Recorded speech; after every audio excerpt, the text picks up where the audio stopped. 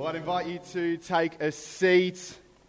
And if you snuck in late, my name is Chris, and I'm one of the communicators here at Beyond Church. We're so excited that you would join us tonight. If you're new, if this is your first time with us, you're jumping in right at the tail end of a series that we've been doing called Be Rich, where for the last 2 weeks and tonight as well, we've been talking around this idea of how we can be rich with our finances, but also how we can be rich with our stuff. We've been looking at the idea that by the very fact we live in a country like Australia, you and I are richer than we think.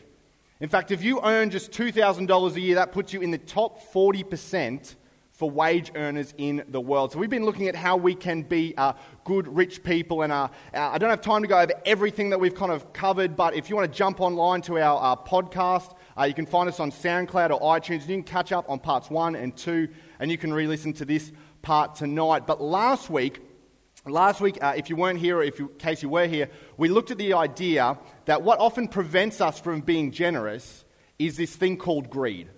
And we defined greed is the false assumption that everything that comes into your hand and everything that comes into my hand is for our consumption.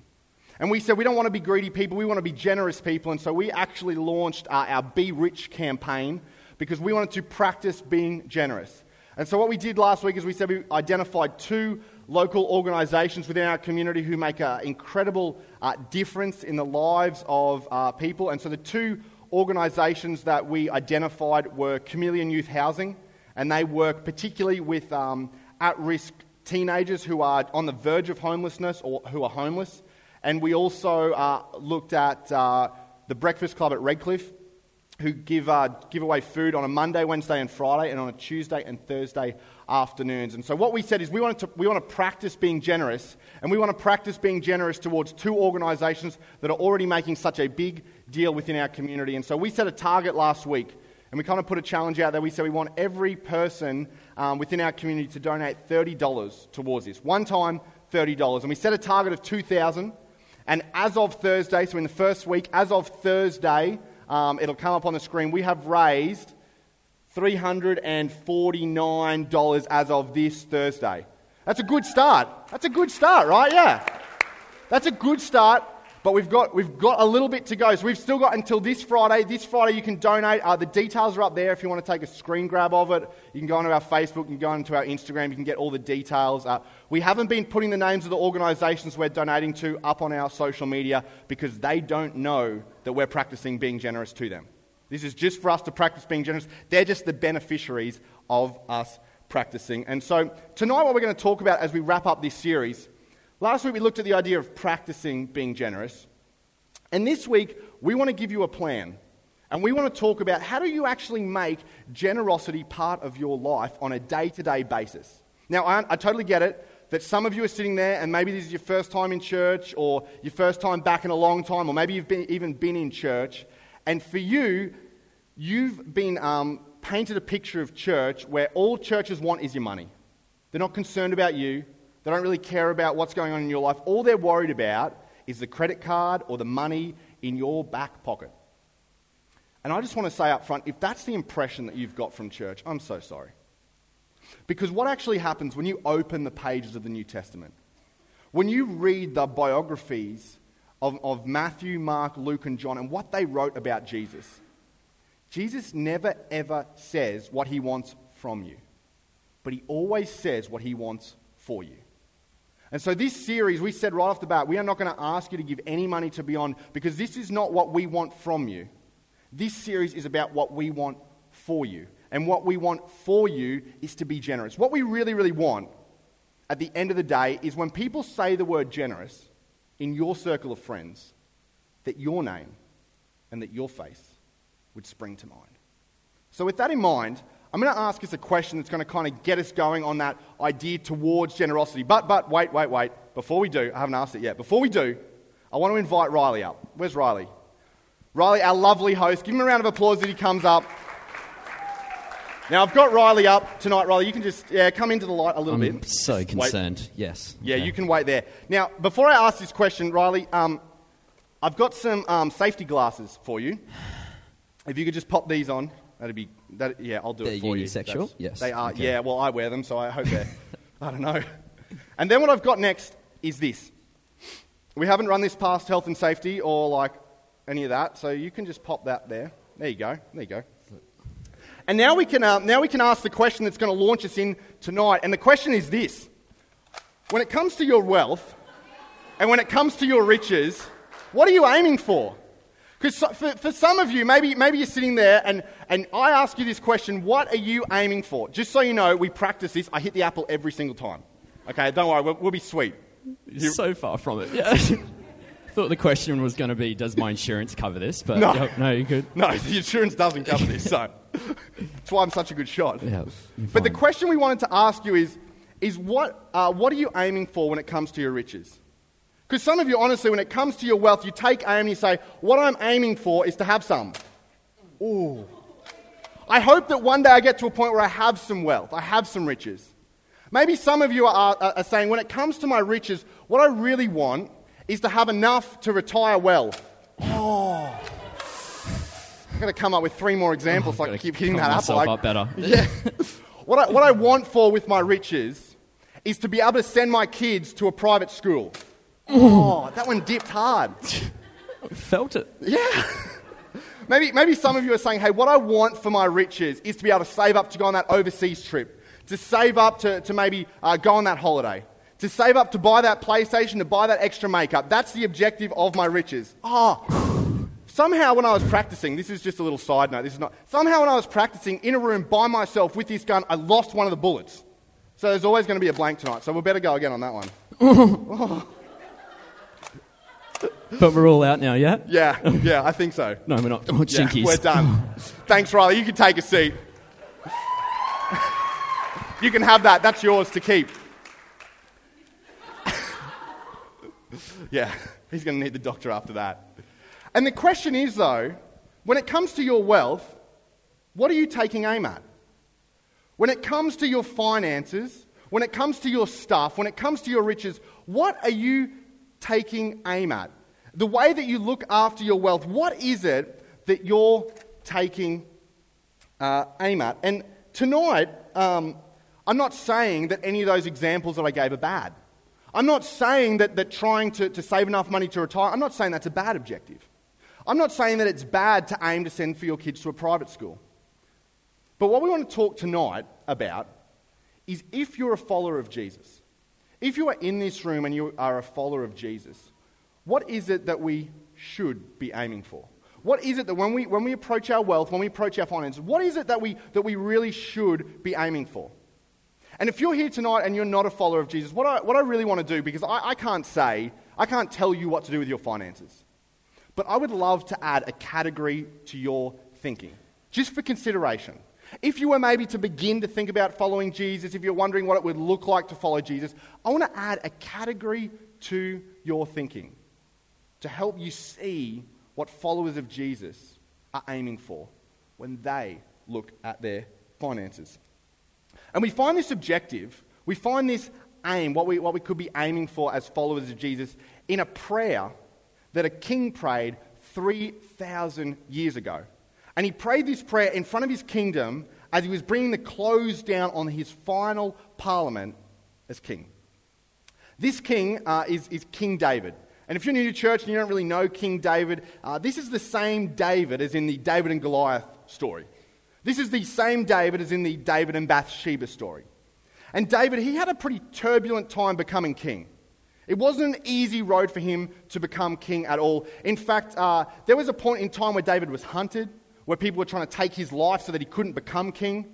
Then when he finally became king, he was king over a nomadic group of people. In fact, all these other people around him, these other people groups around him, tribes, they had temples for the God that they worshipped. David's temple for his God was a portable temple that they called a tabernacle.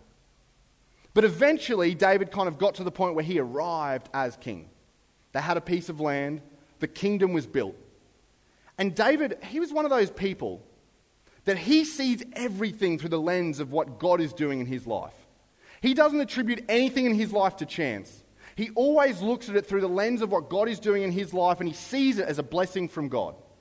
And so one day, David stands on the balcony of his palace. And he looks out across his kingdom that he's built, finally arrived, and he puts his hands on the edge of the balcony. And he can't help but notice that the tabernacle, the portable place of God, was still present in their community. He was standing in a massive palace, but God was still residing in a tent.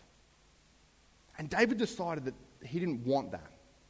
After all that God had done for him, he goes, no, God needs a temple. And so what David started doing is he started kind of recruiting resources for a building project. He said, we're going to build a temple to God. And so he started using the tax that the people were paying, but then he started asking for donations, and money started flowing in from the community. And not just money, but materials to build the palace, to build the temple started flowing in. In fact, David was so sold out for building this temple to God that he donated $14 billion. $14 billion of his own money to the construction of this temple. And David actually never got to see the temple finished during his reign.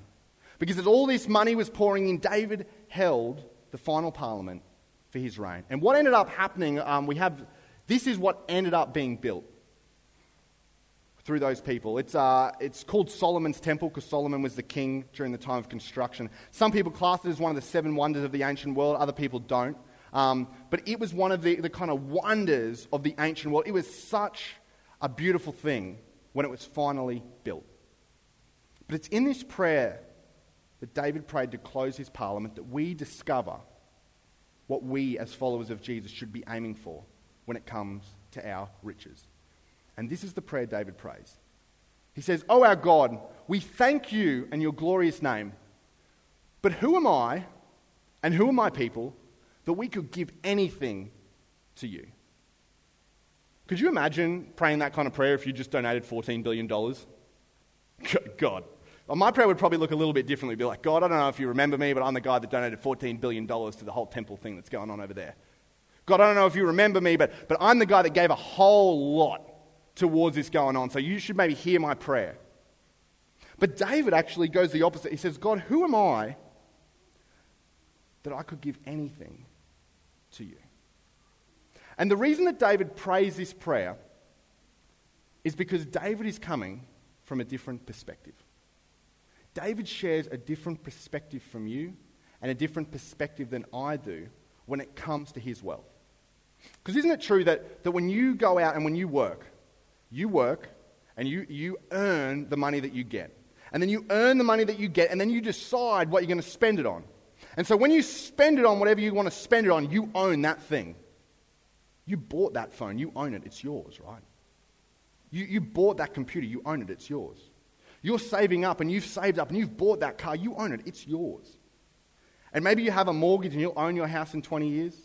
Maybe you're saving up for that makeup or for those clothes or for that trip overseas, whatever it is, you're saving up for it, you own it, it's yours. But David kind of doesn't assume that.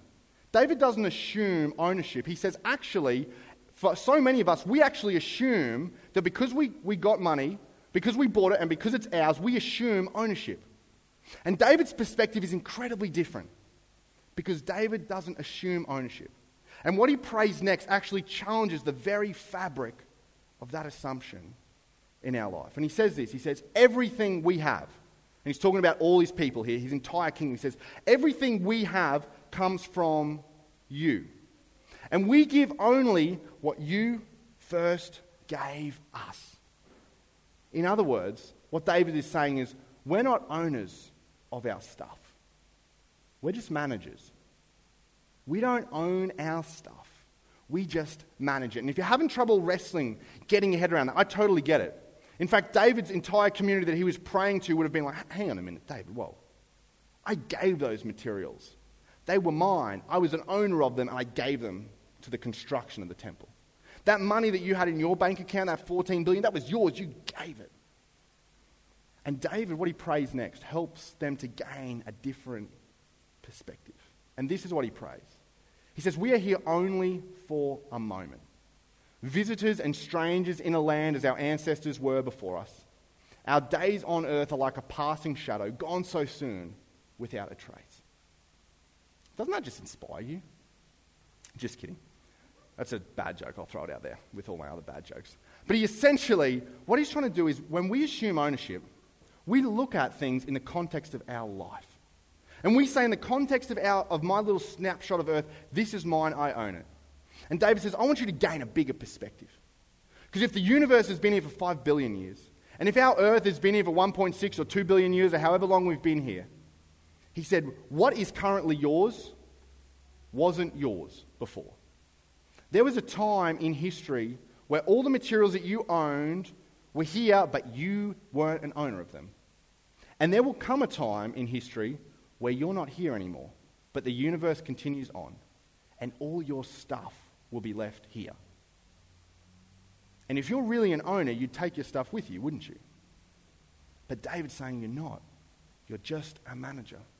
Everything that you have right now is a gift to manage well.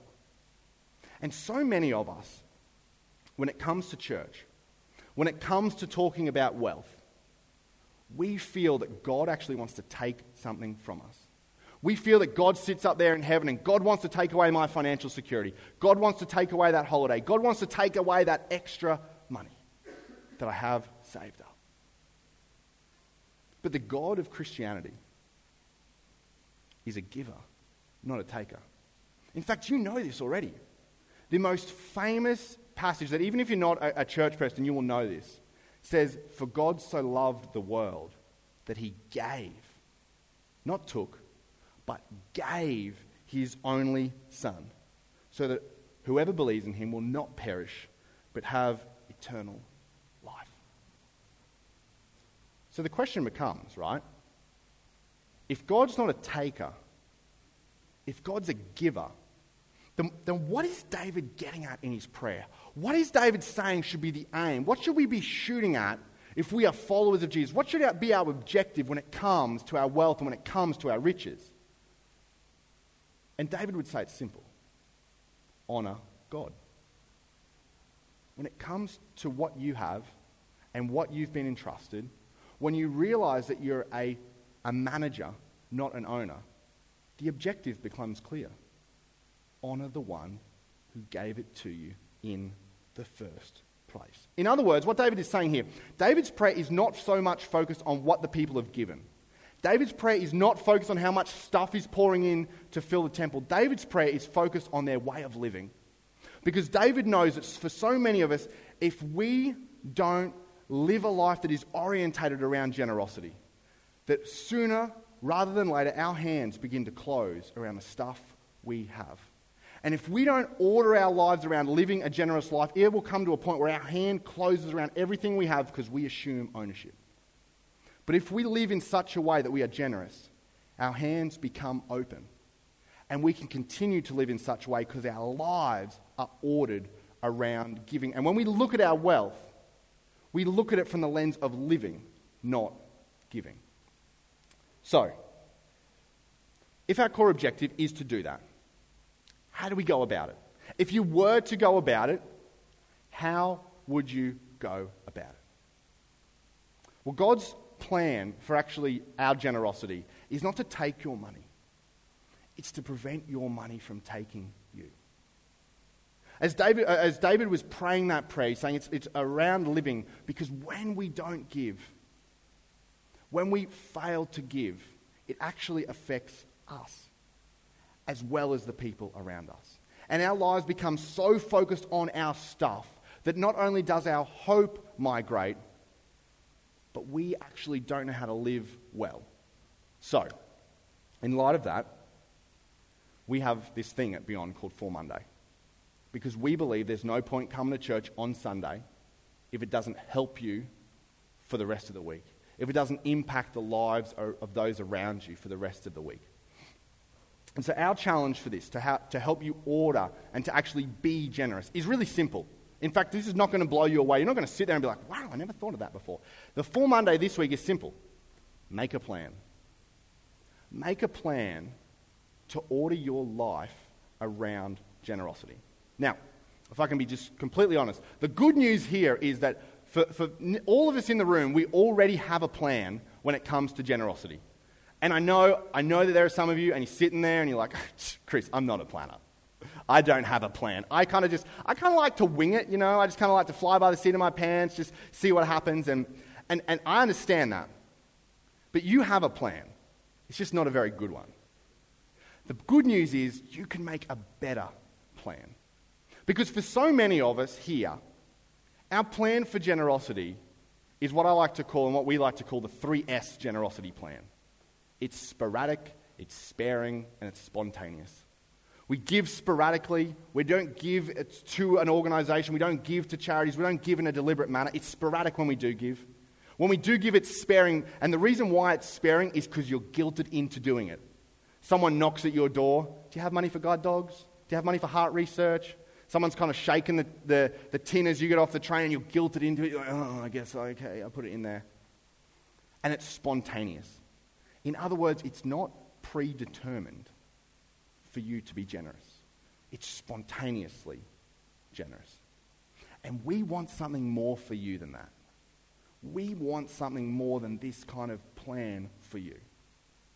Because if you want to be known as a generous person, it's going to take a plan.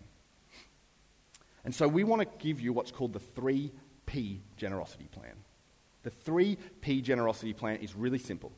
The first thing you need to do is make being generous a priority. Sounds pretty simple, right? But if you want to get fit, you need to make it a priority. You need to make time to go to the gym. You need to make time to eat healthy. You need to make it a priority. If you play an instrument and you want to develop that skill, you need to make it a priority. You need to make time within your week to make it a priority. If you want to get better at a subject that you're working on, if you want to get better at your marriage, if you want to heal a friendship, you need to make it a priority and you need to set some time aside. And with this, it's making it a priority in your budget. And how do you make it a priority in your budget? Well, the second P is this: percentage. Pick a percentage. Now, here's something that is not news to any of you. You are living on a percentage of your income. Every single week you have a check that comes in, or you have some money that comes in every fortnight or once a month or however that works, and that is 100% of your income, whatever comes into your bank account. And you are living on a percentage of that.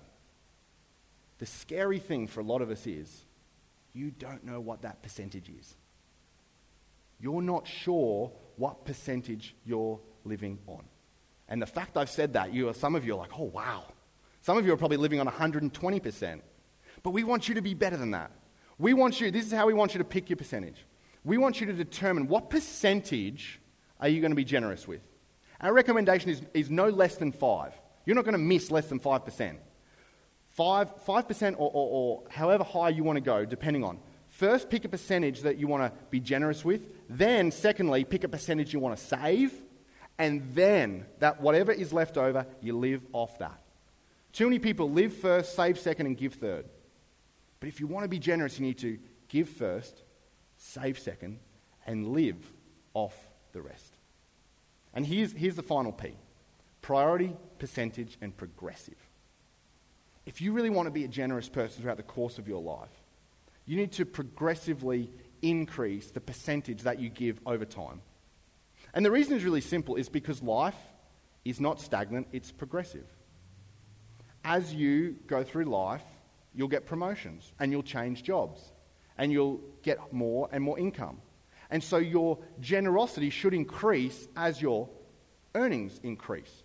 Just as if you kind of, go through a bit of a financially difficult situation or you change jobs, so your percentage can decrease as you go along. Priority, percentage, and progressive. And that is the plan to help you begin to be generous. Now, as we finish, because I know that kind of plan is not the best place to leave this series, I want to ask you a question that will get us thinking, where you could begin to be generous. And the question is this: what breaks your heart? What is it that when you look at the world, you wish it wasn't the case? What is it when you when you look out in the world and you observe what's going on, you look at it and you think, that's an injustice, that shouldn't happen, I wish I could do something about that? And then if we're honest, let's be super honest, the most we ever really do is post a Facebook status about it. The most we ever do is really share something on Instagram. And that's all well and good. But what kind of difference are we making if it really breaks our heart? And we believe that God has broken your heart for a purpose. And the things that break your heart, you might notice that you're so concerned about it, but your friends are not. For whatever reason, they just can't understand why this is such a big deal to you, but it's such a big deal to you. And this is because it's your responsibility for what breaks your heart. Jesus' best mate, John, 60 years after Jesus was died, was sitting exiled on an island. And he wrote, as he recalled Jesus' life, he recalls what it looked like and what it costed Jesus for what broke Jesus' heart. And this is what he writes. He says, if someone has enough money to live well, not live exorbitantly, just live well. In other words, if you have enough money to throw around for a couple of extra coffees every week, that's pretty living well. If you have enough money to not know what percentage of your income you're living on, you're probably living well. He says, if this person who lives well and sees a brother or sister in need, but shows no compassion, how can God's love be in that person? And if you're not a follower of Jesus tonight, you can just take the God's part out. How can love be in that person if they're living well, if they see a need, and they do nothing about it? And John isn't writing this to put us on a guilt trip. That's the last thing that John's trying to do. He's trying to inspire us. And this is what he says next. He said, let's not merely say we love each other. We're better than that. Let's not say it, but let's show the truth by our actions.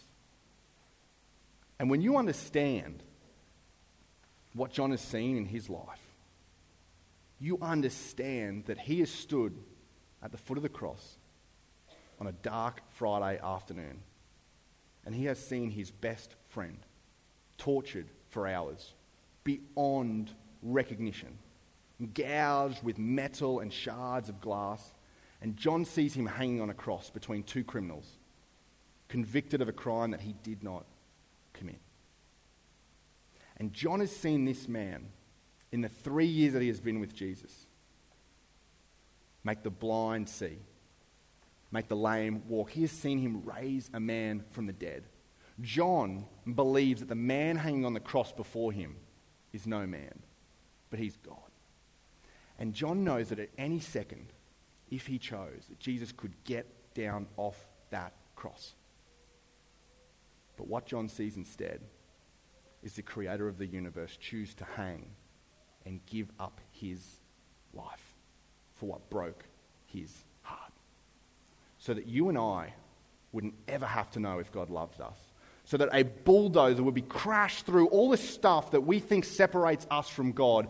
Jesus hung on that cross and gave his life so that we could experience the forgiveness, so that we could be reconnected with a heavenly Father who wants something for us. And if that's the kind of God we follow, if that's what our God did for what broke his heart, how should that look in our lives as followers of Jesus if that's the example of love that we follow? One last thing, and then we're going to go. One last thing before the band comes up. I want to make this really practical. I want to make this super practical for you. This is $10, obviously. This is $10. So many of us, if we're honest, we waste this kind of money every week, right? We look at this and we're like, it's just $10, right? Oh, sure, I'll get that, or I'll throw it over there, or it's not even that big of a deal. Did you know if 70 people made a commitment to give $10 a week, that's $700 a week. That turns out to be $2,800 a month. Over the course of a year, if 70 people committed to give just $10 a week, that would be $36,400 that could change the lives of people in a local community. The good news for you and the good news for us is that we probably have $10 lying around. We don't have to just practice being generous. We would encourage you to do that.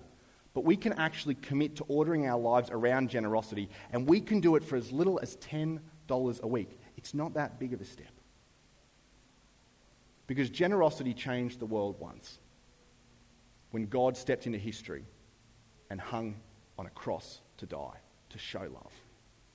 And generosity can change the world again, and I hope it changes the world. But first, it starts with you and with me changing the local community that we're a part of and showing God's love and showing that God died for them and God wants something for them. Let me pray for you. I invite the band back up.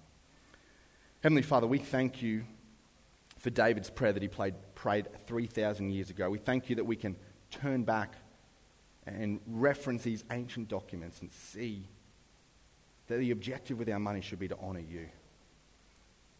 And Lord, we thank you for the words that John wrote to help us see that this is not just something out there, but this is something that we can practically do when we order our lives around generosity. So Lord, I pray tonight that regardless of whether people are followers of Jesus or whether they don't want to have anything to do with you, that they would be people who order their lives around generosity. And Lord, for those of us who follow you, that we would take this seriously and that we would order our lives around generosity, not because we want to show you how great we are, not because we want to earn something for you, not because you want to take something from us, Lord, but because we want to show the truth of who we are by our actions. And we want to show that generosity, and we want to change the face of our community. And we pray these things in your Son's name. Amen.